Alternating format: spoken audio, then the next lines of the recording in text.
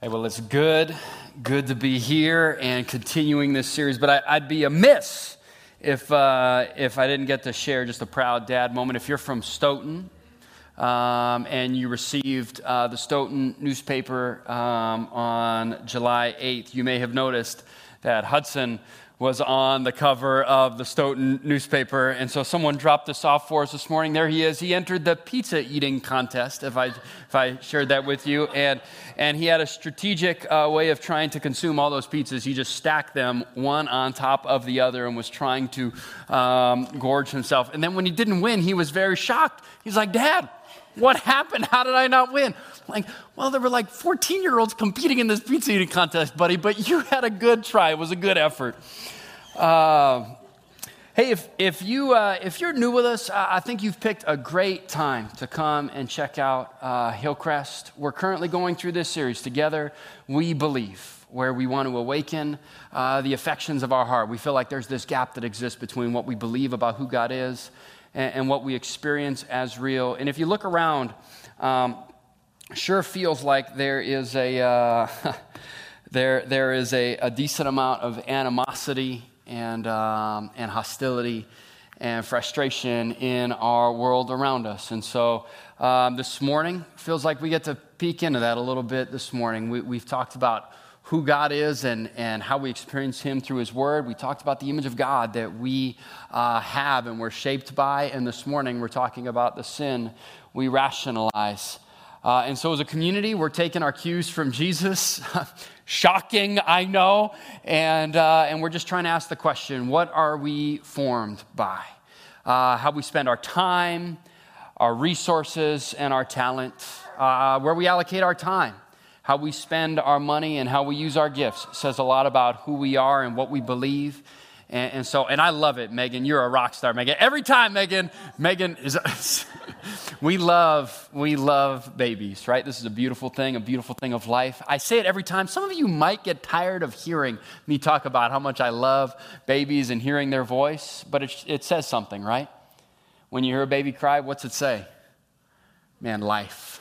And so I'm happy to keep powering through. You guys might get distracted. We just keep going.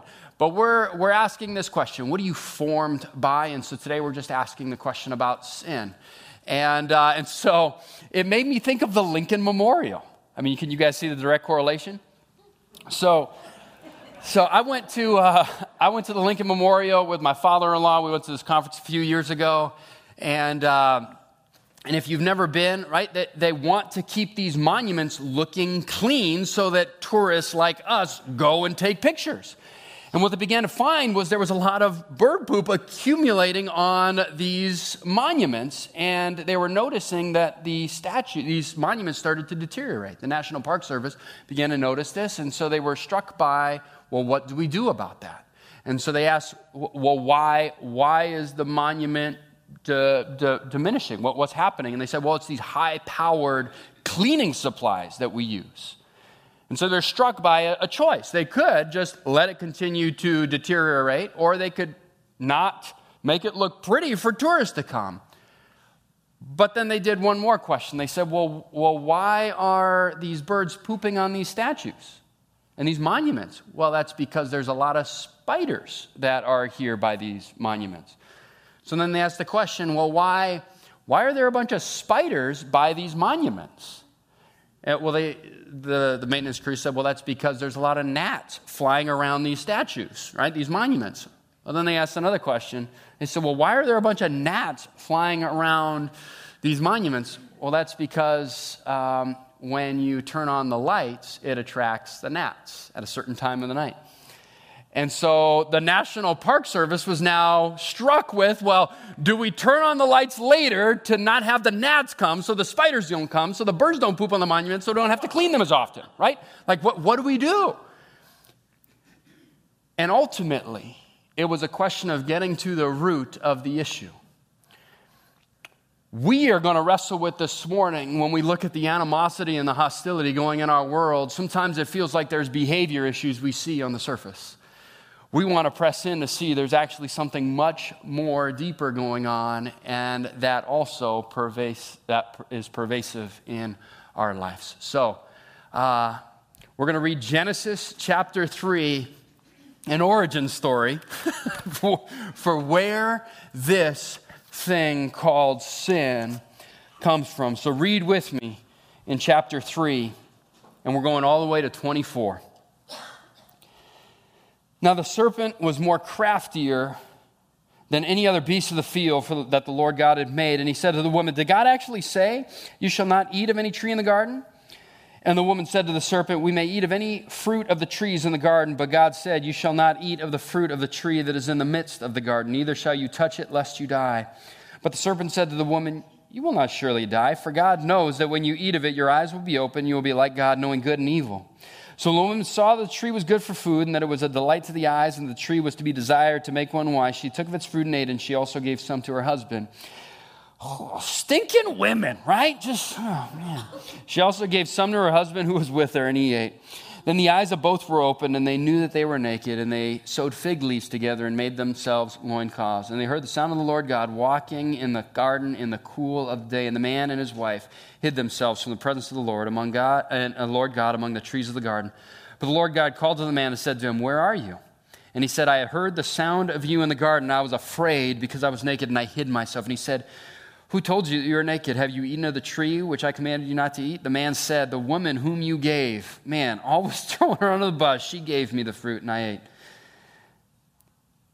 And the woman who you gave.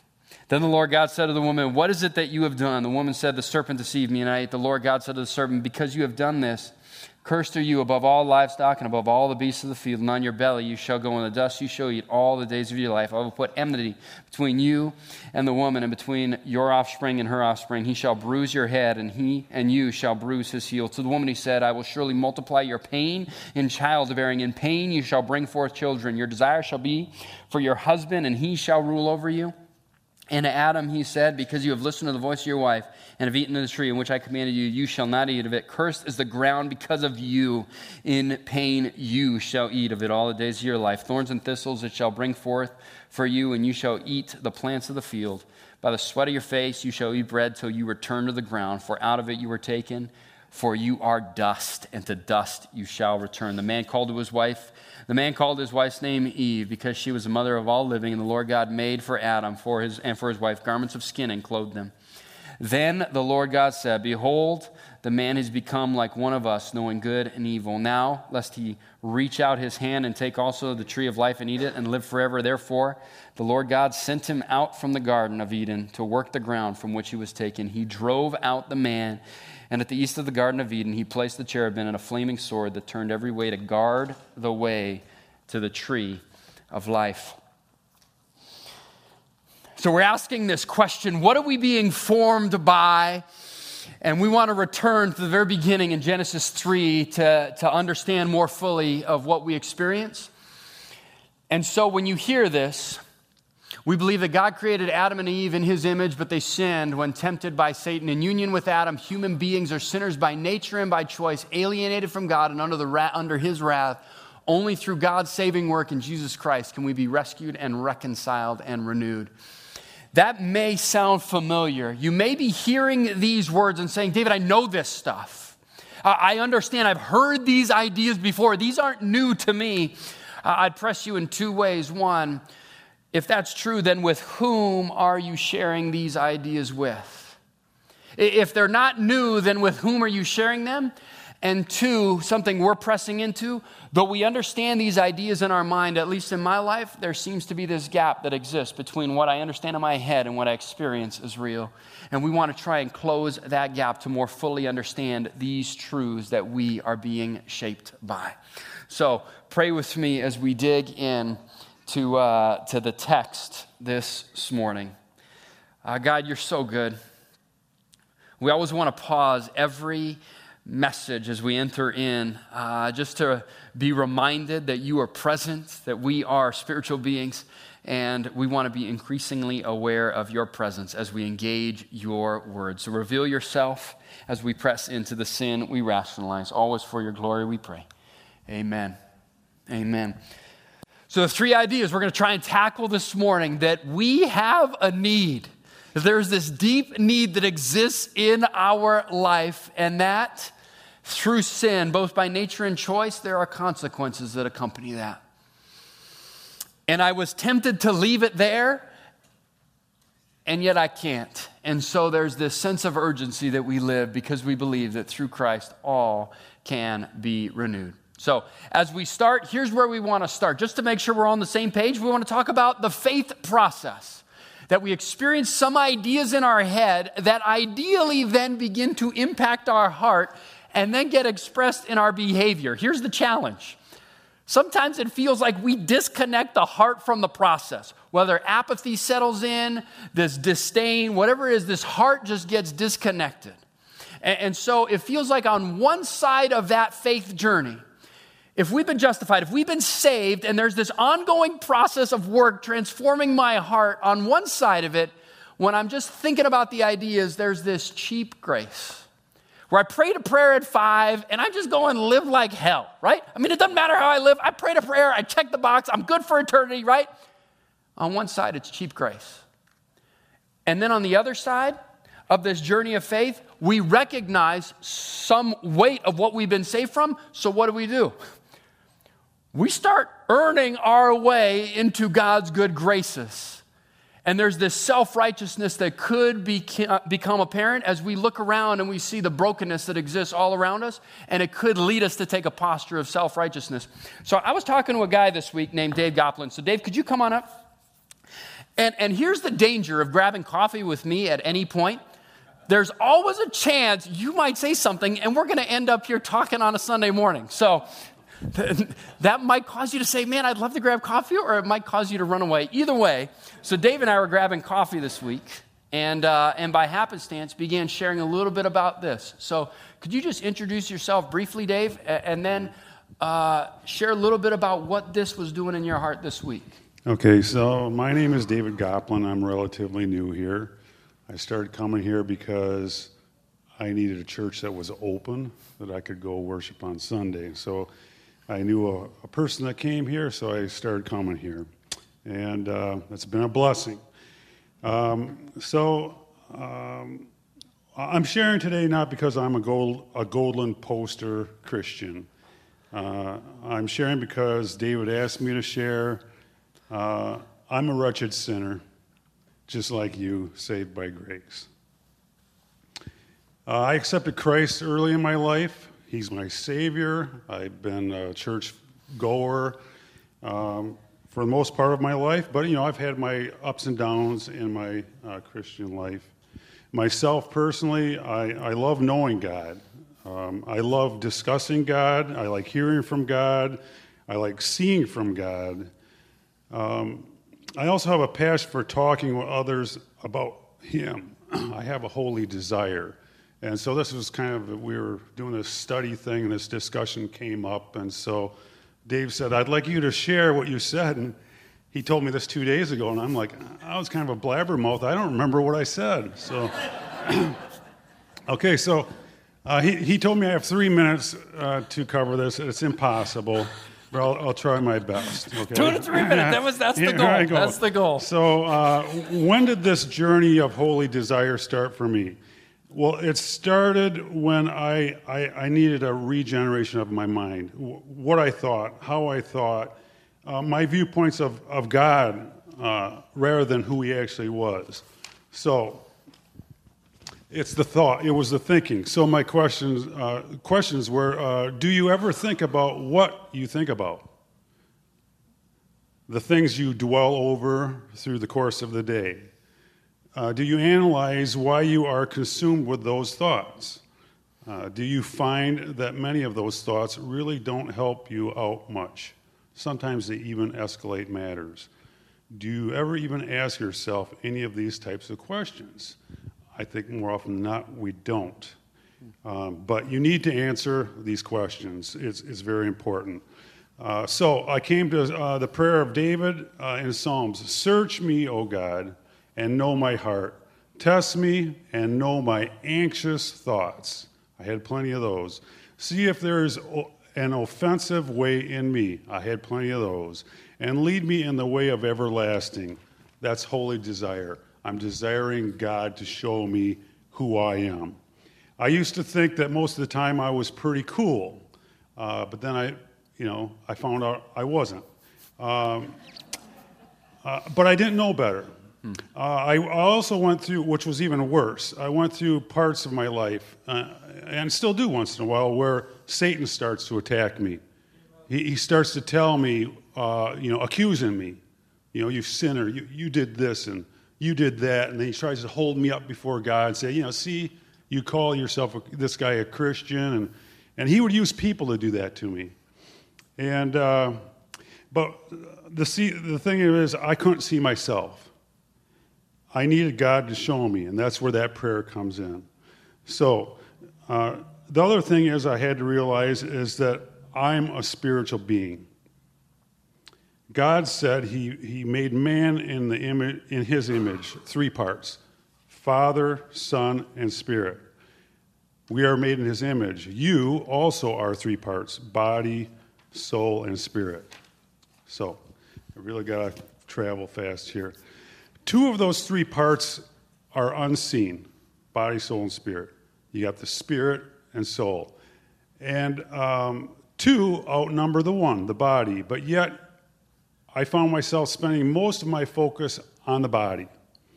Isn't that what the world teaches us and shows us? But is that what God told you to focus on? Your spirit, how do you feed it? What or which spirit speaks to you? There's more than one spirit, I can tell you that. God's word says, "For we wrestle not against flesh and blood, but against principalities, against powers, against the rulers of darkness of this world, against spiritual wickedness in high places, casting down imagination and every high thing that exalts itself against the knowledge of God, and bringing into captivity every thought to the obedience of Christ." That's holy desire. There was a time in my life where I realized that I had a need much greater than the physical and religious life I obtained and was living. This life, my way of life, needed more. That was a holy desire. My spirit needed to come alive. It was a desert, and it needed an awakening. That was holy desire. God's word says, "Blessed are those who hunger and thirst after righteousness, for they shall be filled. Even unto this present hour we both hunger and thirst and are naked and are tossed about and have no certain dwelling place. Look not at the things which are seen, but at the things which are not seen. For the things which are seen are temporal, but the things which are not seen are eternal. We, who with unveiled faces, that contemplate the Lord's glory, are being transformed into his image." It's a spiritual thing. You and I have spiritual needs all the time.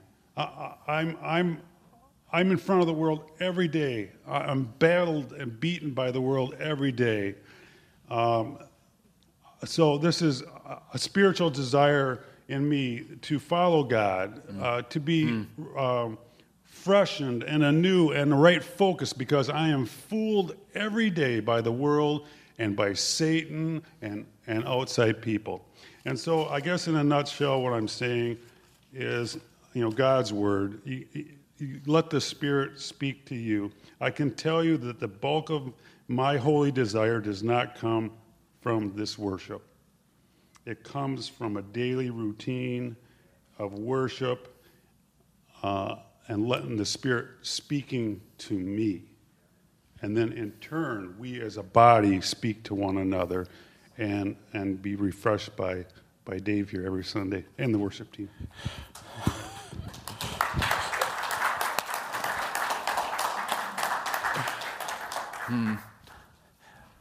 Thanks, Dave. What I hope you heard, right? This ongoing spiritual transformation that's taking place, it starts with this deep recognition of need. That we all have sin when tempted by Satan, by nature and by choice. This sweet little girl, just a broken sinner right from the moment. We're not born good. We're not born good. And she's over here just eating her sweet potato mush, right? But man, in need of a Savior. There is this deep need that exists in our life, and you heard Dave process it a little bit with us. Here's how we see it recorded in Genesis, verse 6. Here's where it starts, right? So when the woman saw that the tree was good for food, and then it was a delight to the eyes, and that the tree was good, was to be desired to make one wise, she took of its fruits and ate, and she also gave some to her husband who was with her, and he ate. Often when it feels like we define sin, we see it as missing the mark, or doing something wrong, or directly disobeying God.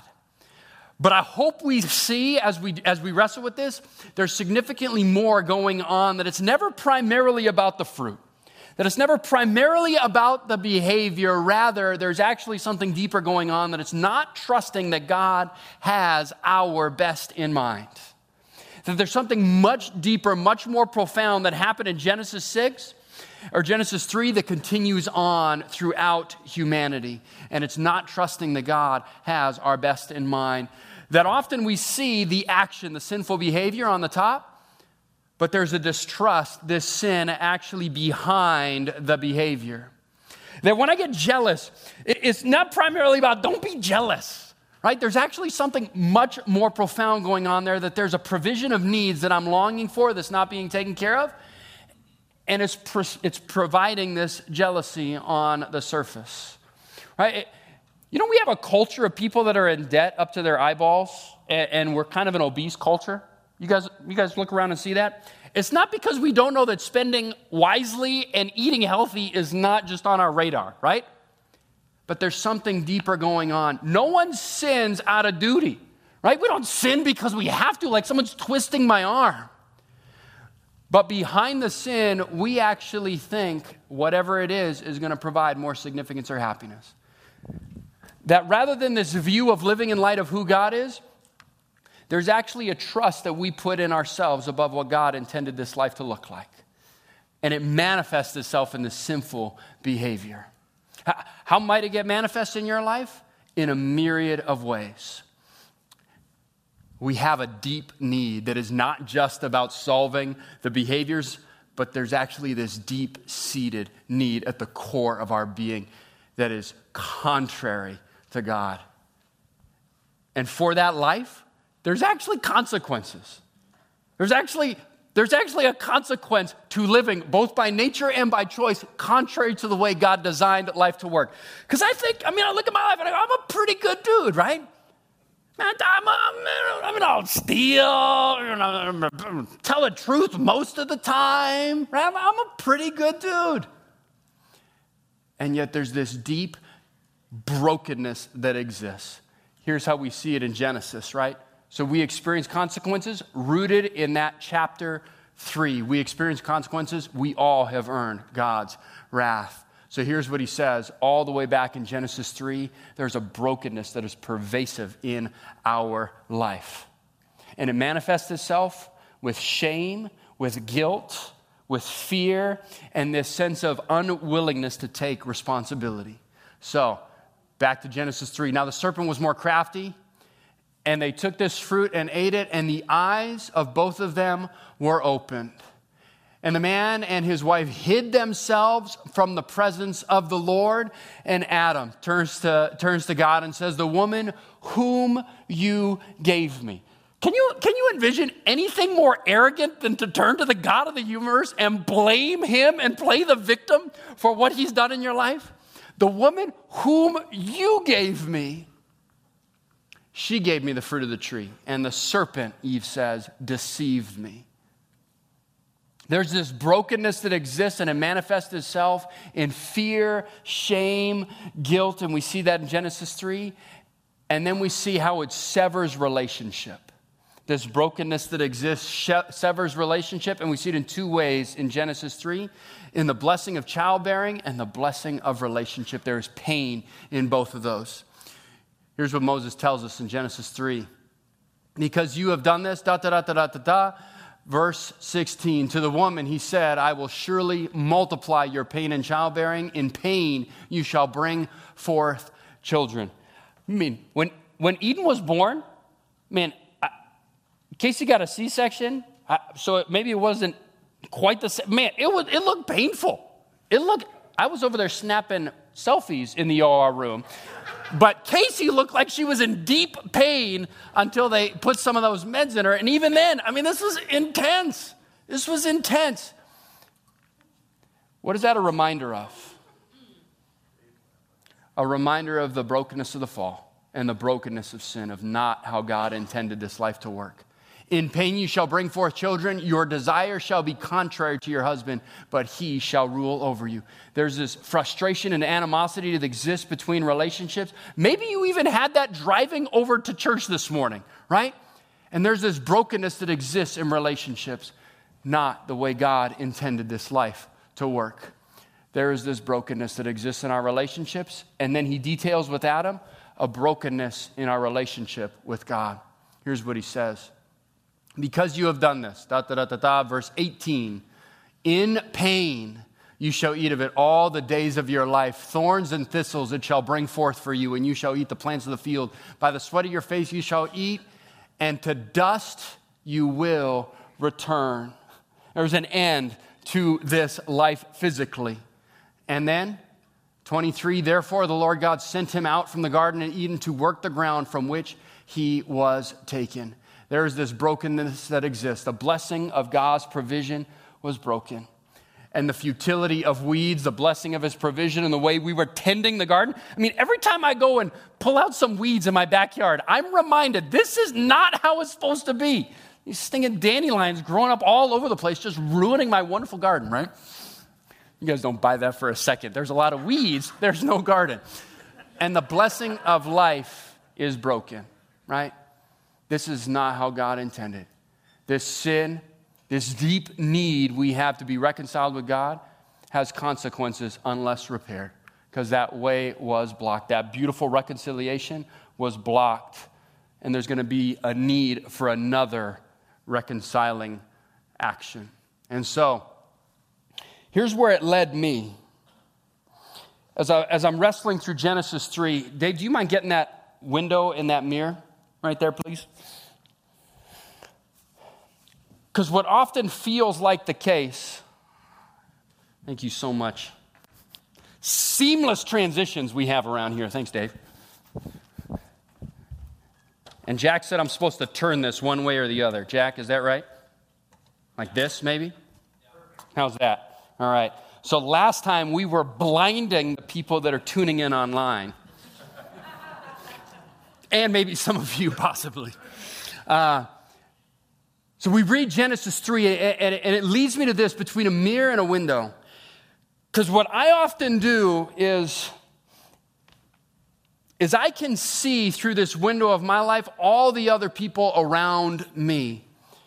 If you could see this line as a point of conversion, after coming to faith, we begin this window living, where I'm aware of the problems of others, and I begin cultivating this culture of criticism. Where we like to be in authority, not under authority. And I begin making myself the standard. That there are good people and there are bad people, and I'm one of the good people. And anyone who doesn't quite think like me or act like me, I mean, don't you understand just how good of a person I am? And I begin elevating myself. That somehow I've been enlightened to understand just how good I am and how broken everybody else is. And I start to blame shift and qualify myself as the victim. I mean, it couldn't have been something I did, so it must have been your fault for the problems we're having.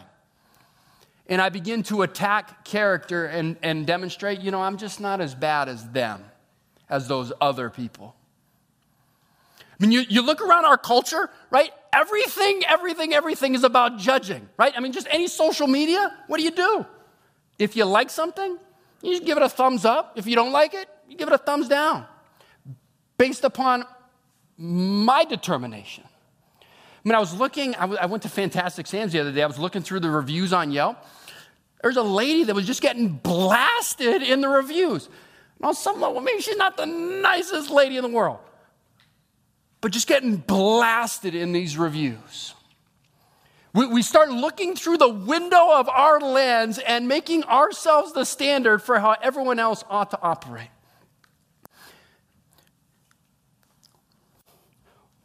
And as we go through this life, think it'll stand? No? There was zero confidence in my ability. Zero. There wasn't even like one person like, well, maybe, David. I thought this was Midwest nice out here. I thought, man. Zero.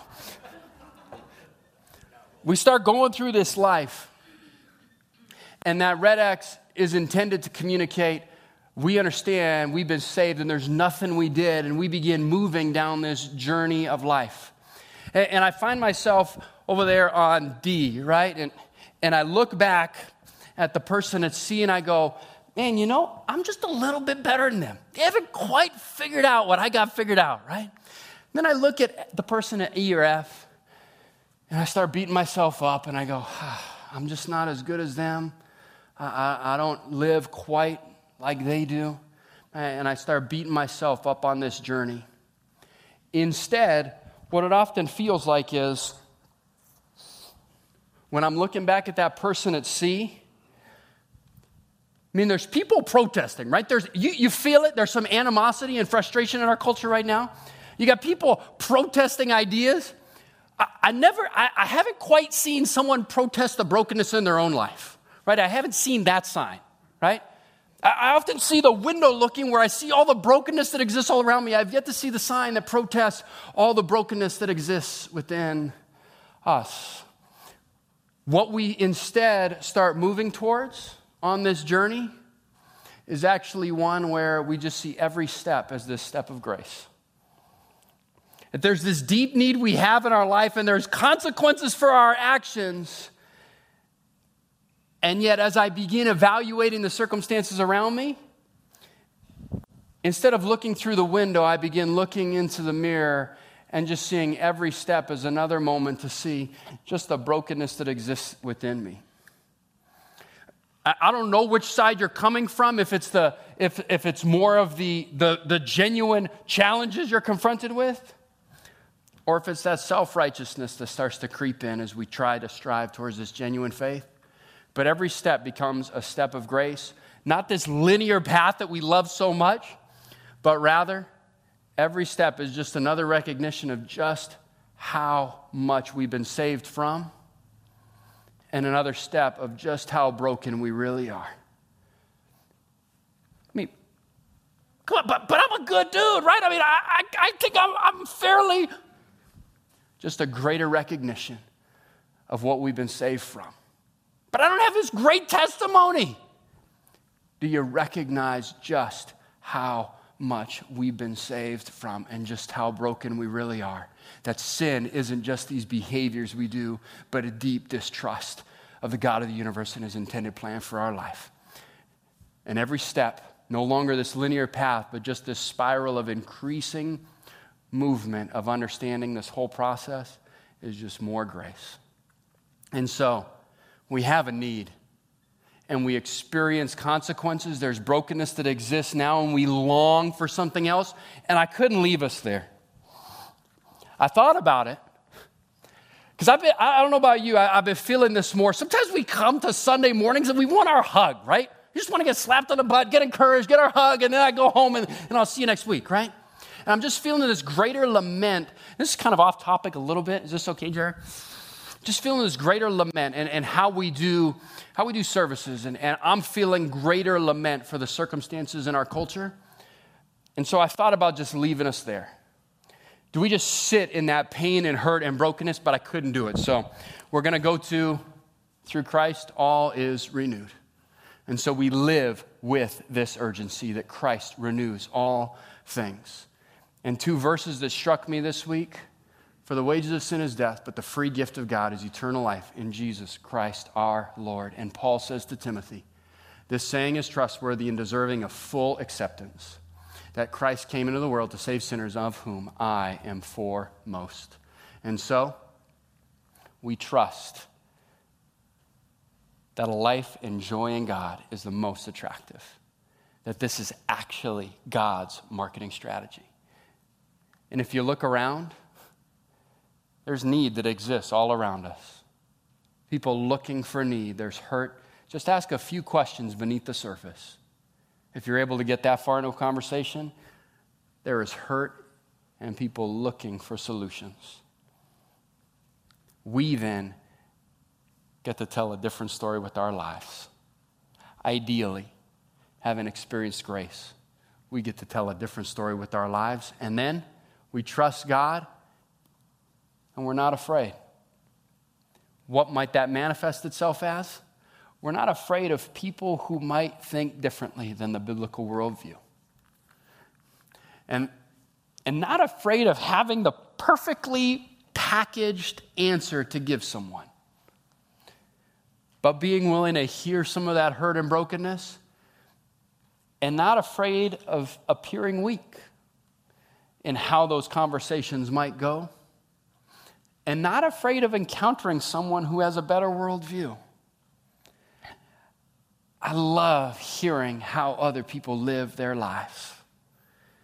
Not being afraid that I'm somehow going to be convinced there's someone better than Jesus. Because every other solution feels like just looking through the window, telling us just how broken we are and how much better they are. Christianity seems to constantly bring us to say, do you just understand the depth and the magnitude of what we've been saved from? I'm not afraid of encountering another worldview that might be perceived as better. And I hope we at Hillcrest aren't afraid of being seen with sinners. Instead, we get to actively engage others, believing that through Christ, all can be renewed. And so in the next few weeks, we're going to talk about more of who Jesus is. So here's some takeaways this week. You've made us for yourself, O Lord, and our heart is restless until it finds its rest in you. We're going to talk about this the next few weeks, about this rest that we have a need. That sweet little Eden that's eating her sweet mashed potatoes and mush, she's got a deep need. And it's restless until it finds its rest in you. This just struck me again. I don't know why it strikes me here at this particular slide. Did you guys go to the fireworks last night? Oh, man.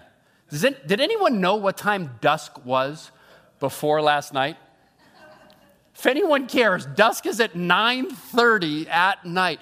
And they don't play music. Jeff, we got to figure this out. They don't play music for the fireworks? So what I did was I just put on some Neil Diamond, Coming to America, and I listened to it in my ear while the fireworks were shooting off for 20 minutes. You've made us for yourself, and our heart is restless until it finds its rest in you. For the next 2 weeks, we want to pursue a greater understanding of how this need has been met in Jesus. And so, where are you wrestling with sin? Not the behaviors, but using the behaviors to get a greater sense of where that distrust might be anchored in. Because there's birds pooping on the thing that lead to the spiders, that lead to the gnats, that revealed the lights. There was a deeper problem going on. There might be behaviors in your life where you actually believing you're going to find more joy rather than how God intended life to be lived. And I hope a greater recognition this week, we need God's help. That apart from Him, I am in great need and we are broken. Relationships are hard and there's an active enemy. And so how will you seek God's help this week? Here's one suggestion. Here's how it makes sense to me. We reflect on our early memories of the realization of our need. When I'm tempted to look through the window and consider myself better, I'm reminded of some of those early memories. There was a 2-year period in college where I was just confronted by the challenges and limitations of my life. Reflect on those early memories. And then, if all of this sounds familiar and you're like, David, I've heard all this before. Cody's like, I had this memorized when I walked in. I could have quoted the whole thing to you. Here's the encouragement. Out of our joy in Jesus, we live out generous relationships with those who have yet to treasure Jesus with the hope that they will choose to treasure Him. Because why? because you took an intentional interest in their life to show them there is a deep need that exists outside of themselves. There's a need giver that solves that need that they cannot solve themselves. So if all of this is familiar and that gap between your mind and your heart is perfectly where you want it to be, I would say just press into a conversation this week that you might have with someone for whom that would be brand new information. Pray with me. God, you are so good. Thank you for who you are, what you're doing in our life, our passion to understand you a little bit more fully. When we're tempted to look through that window and develop a culture of criticism, help us, remind us of the need we have and our brokenness apart from you. Meet us there, don't leave us there, and fill us more with your Spirit as we're confronted by our own limitations this week. And help us, fill us with your Spirit and your joy. Always for your glory we pray. Amen.